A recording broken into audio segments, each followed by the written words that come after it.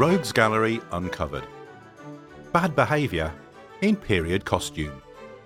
A non-judgmental free-for-all into the scandalous lives of history's greatest libertines, Lotharios, and complete bastards.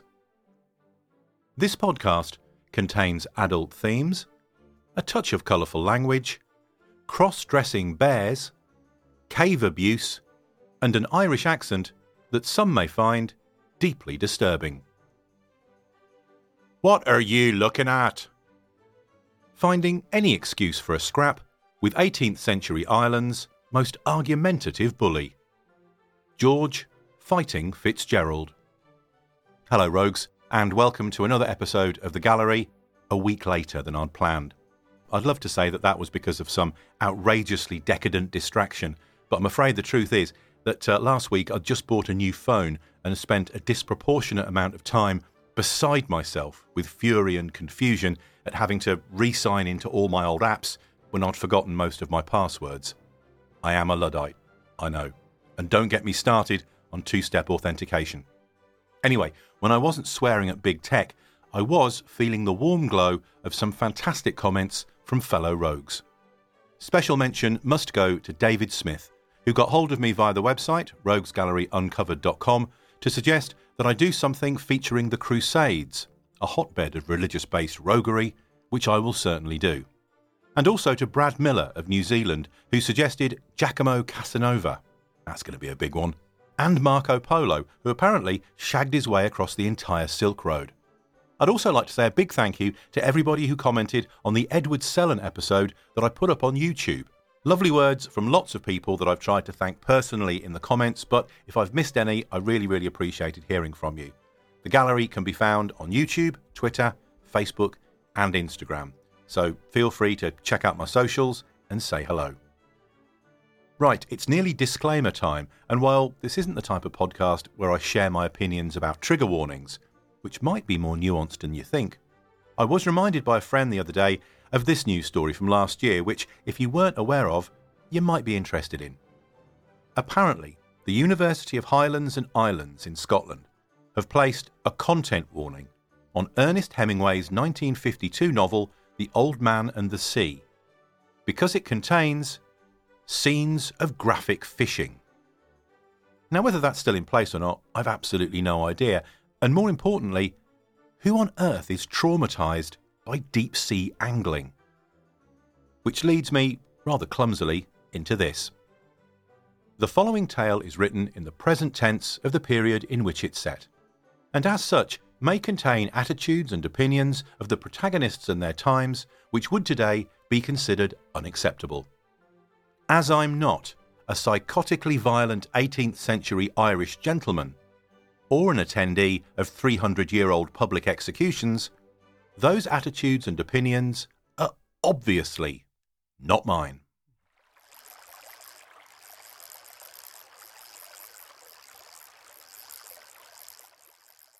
Ireland, 1786.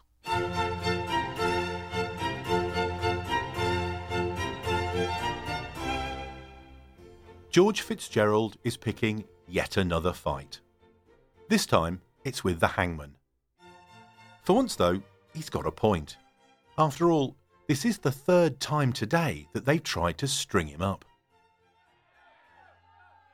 Convicted of murder, a crowd of not-so-well-wishers have gathered at the scaffold to see one of the most unpleasant men in Ireland finally get his comeuppance.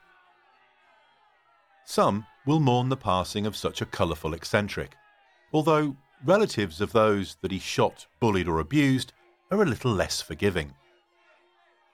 Fitzgerald could start a fight in a nunnery. He'll probably headbutt St. Peter at the pearly gates. He's raging at his executioner now, dressed like a scarecrow because his own clothes got ripped to shreds during a fight with his fellow prisoners. "I want a decent suit in which to meet my maker," he demanded. So the wardens cobbled together a worn pair of trousers, a waistcoat that, to be honest, had seen better days, and somebody's old hat. Because of his high birth, Fitzgerald has been allowed to walk to the scaffold, rather than be led through a jeering crowd on the back of a cart. Unfortunately, though, when they hauled on the rope, to string him up, it snapped, much to his amusement, so he had to wait around for a couple of hours, being jeered at anyway while they tried to find another one. When the out-of-breath jail flunky finally returned, however, it was discovered that the rope that he had brought was actually several feet too long. Fitzgerald just stood there with it coiled around his feet like some kind of idiot. The crowd were in hysterics. Maybe, though, the third time's the charm. Before he swings, though, I do wonder, does Fitzgerald have an addled brain, or is he just plain evil? He was born into a noble family, but his father, who was also a notorious rake, made the mistake of flaunting his mistress in public. Fitzgerald's mother, understandably humiliated, took the young lad and his brother off to England to escape from her shame. Educated at Eton, Fitzgerald made up for being shorter and less well-built than his fellows by being overly aggressive and quarrelsome. I heard that he fought his first duel at the age of only 16, against a man called Mr. French, who, it said, forgot to bring his powder horn with him, and because he couldn't load his pistol, had to borrow one of Fitzgerald's. A rather inauspicious start to a lifetime of fighting. At 17, he joined the army and returned to Ireland as an officer of the 69th. His time in Galway, however, was marred by his now almost obsessive love of duelling. By the age of 24, he'd fought no less than 11 times. On one occasion, he made improper and lewd advances to a local shopgirl, outraging her employer. Now, the shopkeeper, not being a gentleman, couldn't challenge the lecherous swine himself, but Fitzgerald said that if he could find a man of quality to take his place, then he'd face him in his stead. The shopkeeper immediately ran outside into the street and stopped another officer of the 69th who happened to be walking by. He must have had his own grievances with Fitzgerald because he immediately agreed to the meeting. The two faced each other with pistols. Fitzgerald's opponent was the better shot. The bullet struck Fitzgerald in the head, and he collapsed in a pool of blood. A frantic surgeon cut away a piece of his skull to remove pressure on his brain. During the operation, though, a semi-conscious Fitzgerald loudly berated him for ruining his wig. When Fitzgerald's father heard the news, he was so shocked that in his passion he stabbed a man through the stomach with a sword who had simply stopped to offer his condolences. After recovering his composure, and presumably apologising to the man, he then wrote his wayward son completely out of his will. Fitzgerald took 6 months to get back on his feet again and carried the livid scar with him for the rest of his life. I'm no sawbones, but perhaps his injury also affected his brain. In 70, he got married to a beautiful and wealthy woman named Jane Connolly.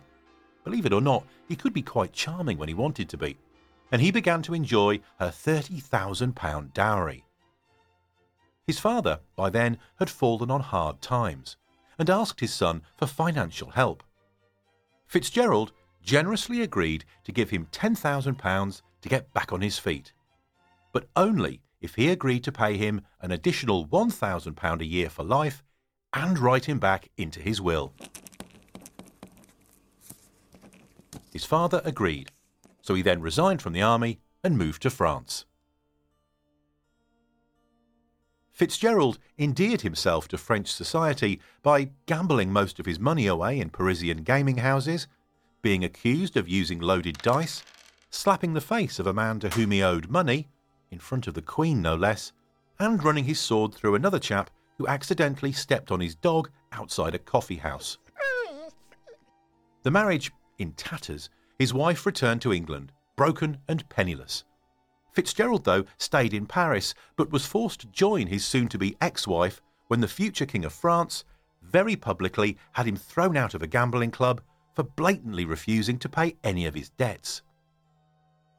Even for Fitzgerald, challenging European royalty was not an option, so he returned to England and tried endearing himself to London society. He gambled and cheated and refused to pay his debts there too. But the final straw came when he hounded a young man into a duel on Ascot Racecourse. It was the young man, in fact, who had been owed the money, although not by Fitzgerald, and he'd already been reimbursed. But Fitzgerald provoked him by saying that he should have called out the man who owed him, as only a coward waits to be paid. The terrified youth fired first and missed, so Fitzgerald made him stand, waiting for the return shot while he pretended to fix his pistol.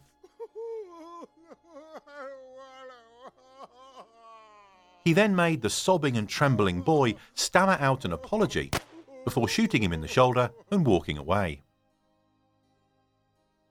With London loathing his company, he took himself back to France to try his hand at horse trading. While there, he steered another naive teenager into a gambling house run by an old army friend of his called Major Baggs. The boy was mercilessly fleeced, but Fitzgerald and Baggs got into a disagreement over money, and that could only end one way. The two fought their duel over the border in Austria. Baggs accused Fitzgerald of wearing a metal vest, so Fitzgerald stripped to the waist. Both pistols went off, and as the smoke cleared, Fitzgerald raised his second pistol to fire again. "I'm wounded," cried Baggs. "But you're not dead," replied Fitzgerald, and shot him again in the thigh. Fury dulling the pain of his injuries, Baggs heaved himself up and blindly rushed at Fitzgerald, who took off, terrified, across the field, turning only to fling his unloaded pistol into Baggs's face. Baggs, however, still had a shot left to fire, and taking careful aim, he struck Fitzgerald in the leg. Both men then crumpled to the ground like marionettes with clipped strings. With France joining the growing list of countries that loathed his company, Fitzgerald returned to Ireland, with a brand new limp to add to his fetching scar. Settled back at home, and possibly feeling that in the past maybe he'd been a little too restrained, he gave the imps in his head full rein, and embarked on a life of absolute addle-pated lunacy.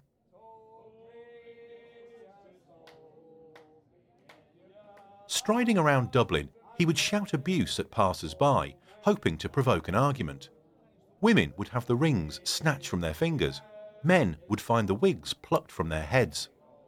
One of his favourite pastimes was to stand in the middle of narrow thoroughfares so people coming the opposite direction had to walk in horse shit or jostle past him, which would invariably result in a challenge.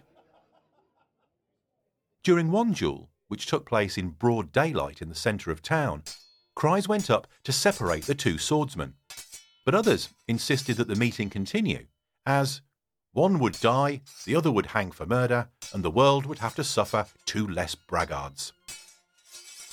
As it turned out, neither died, but one did suffer a very serious wound to the arse. Can you guess which? With Dublin loathing his company, Fitzgerald took himself home to County Mayo, where he surrounded himself with a homemade militia, assembled ostensibly to defend the area in case of invasion by Napoleon, but who were really just a bunch of hired thugs Fitzgerald paid to bully the locals on his behalf. So hated was he that he took to fox hunting at night to avoid coming into contact with anybody who he'd wronged, which basically was everybody. If he suddenly decided that any of his torchlight hunting companions were his social inferior, which in his opinion was most of them, he had them unceremoniously flogged from the field. He dispatched one of them, Reverend O'Malley, with the words, "Go home, you unwieldy porpoise." Most bizarrely of all, he adopted a pet Russian bear that he actually treated better than any human being. The two would travel together by coach, with the bear disguised as an old woman. Halfway through the journey, to the consternation of the other passengers, Fitzgerald would rip away the animal's disguise and demand that they kiss it. One fellow was so traumatised that he leapt from the speeding vehicle, with Fitzgerald's laughter ringing in his ears.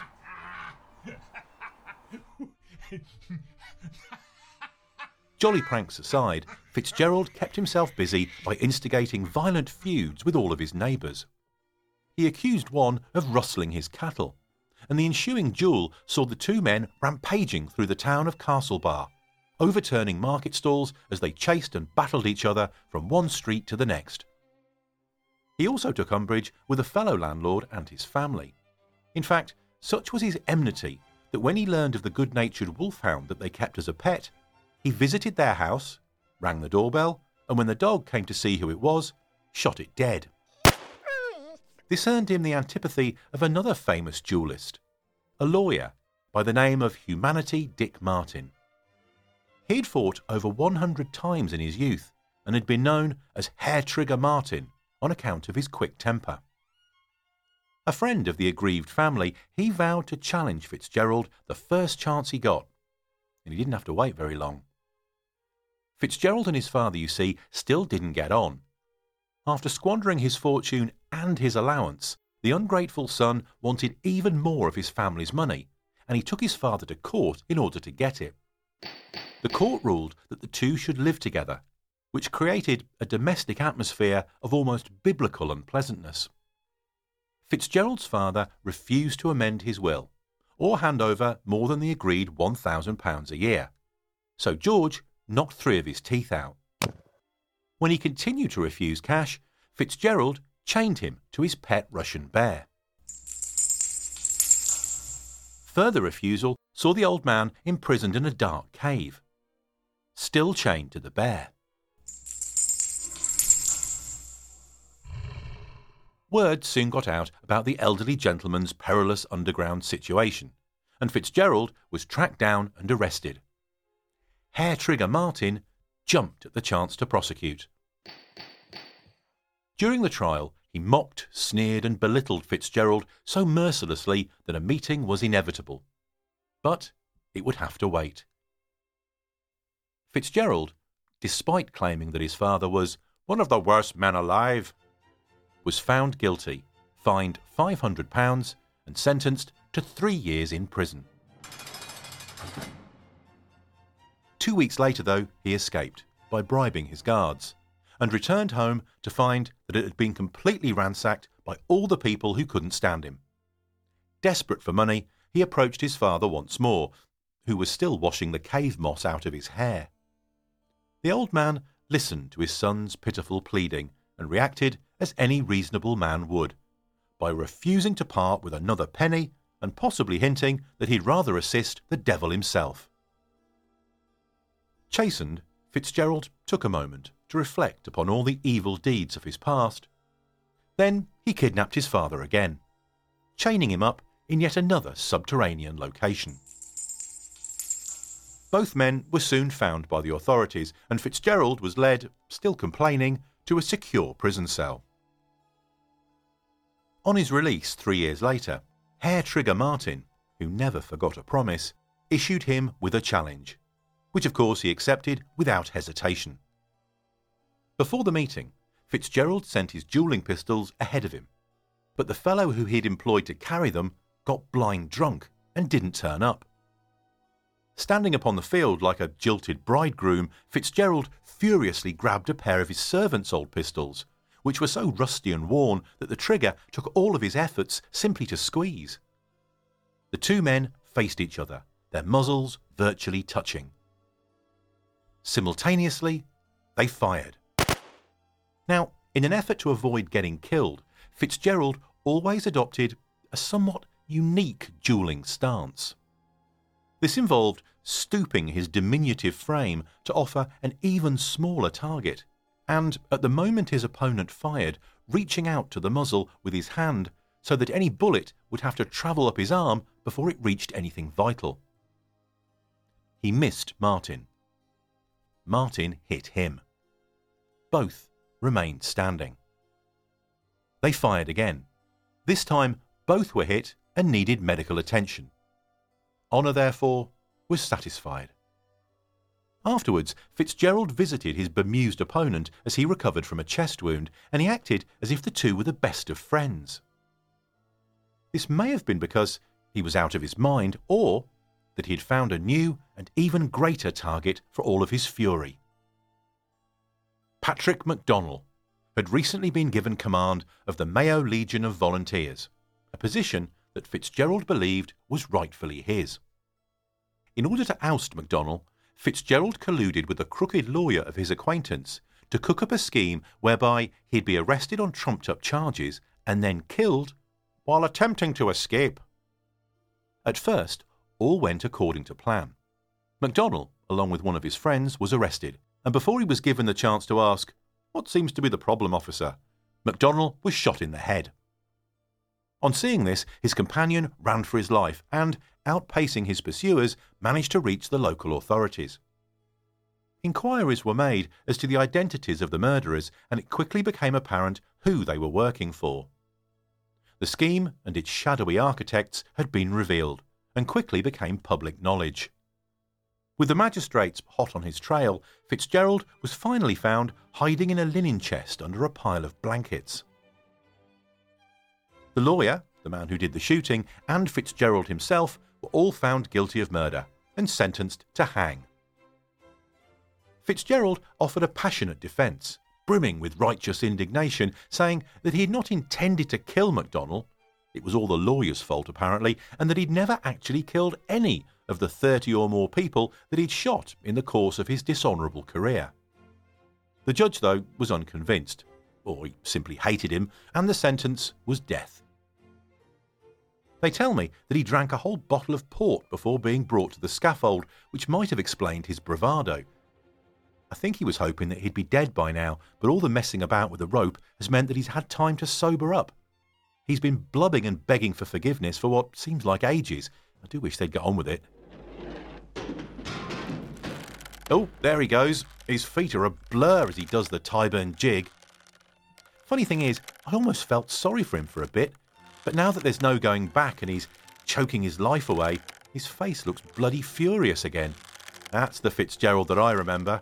Watch it though, his feet are flailing all over the place. Knowing him, he's probably trying to kick somebody.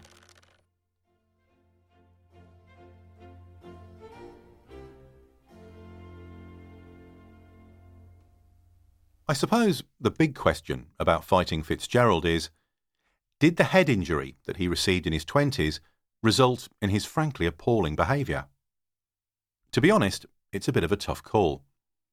If he was suffering from mental illness, then perhaps we can be just a little bit more forgiving.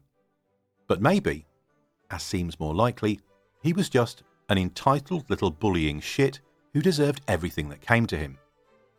Whatever the truth, you've really got to admire his dedication to ursine fashion and paternal imprisonment. And if you're wondering, by the way, why he never challenged the King of France to a duel after he was chucked out of Paris, let's face it, he challenged everybody else, it was because, as a commoner, the law simply wouldn't allow it.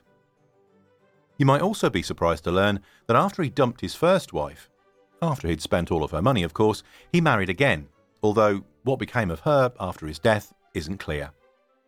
It is said that his only daughter, who had been totally unaware of her father's unpleasant exploits, died herself of shock when she read about them in a magazine 8 years after his execution. Parents really do fuck you up. Next time on Rogues Gallery Uncovered. I'm not sure. I was going to do Catherine the Great, but she's such a big roguish subject that I wanted to do some more research on her before I put her in the gallery, so the next rogue will be a bit of a disgraceful surprise. However, if you do want to get an advance heads up, then might I suggest that you sign up to the infrequent but fun-packed newsletter by visiting roguesgalleryuncovered.com and becoming a lovable rogue. There is definitely a missive going out to all LRs this weekend, and I'll announce the upcoming rogue there. Actually, there is one thing that perhaps you could help me with. As I'm a Brit based in the UK, a lot of my rogues are English or occasionally American. We have had a few French and Spanish ones as well, but most are UK and USA based rogues. I would love to feature some rogues from Asia, Africa, Australia, New Zealand, etc. Spread the disreputable net a little wider, as I believe that roguishness is universal. So if you do have any suggestions, please drop me a line at simon@roguesgalleryonline.com. The address, as always, is in the show notes. And by way of, I think they call it serendipity, I have had a text about 10 minutes ago from a gentleman by the name of Samuel Ayres, hello Samuel, to say I'd like to suggest that you include in your podcast some American rogues, such as Willie Sutton, Adam Worth, etc. Now, thanks for the suggestion, Samuel. That's pretty much just the kind of thing I was looking for. Rogues that aren't English, essentially. I've never heard of Willie Sutton or Adam Worth, so I will look into researching them and will include those in the gallery later. So be like Samuel, drop me a line and give me some roguish suggestions from Asia, Africa, Australia, New Zealand, or indeed any American rogues that you think I may not have heard of. Clearly there's loads that I haven't. Right, I'm off now to continue shouting incoherently at digital technology. Have a great fortnight, stay roguish, and I'll see you yesterday.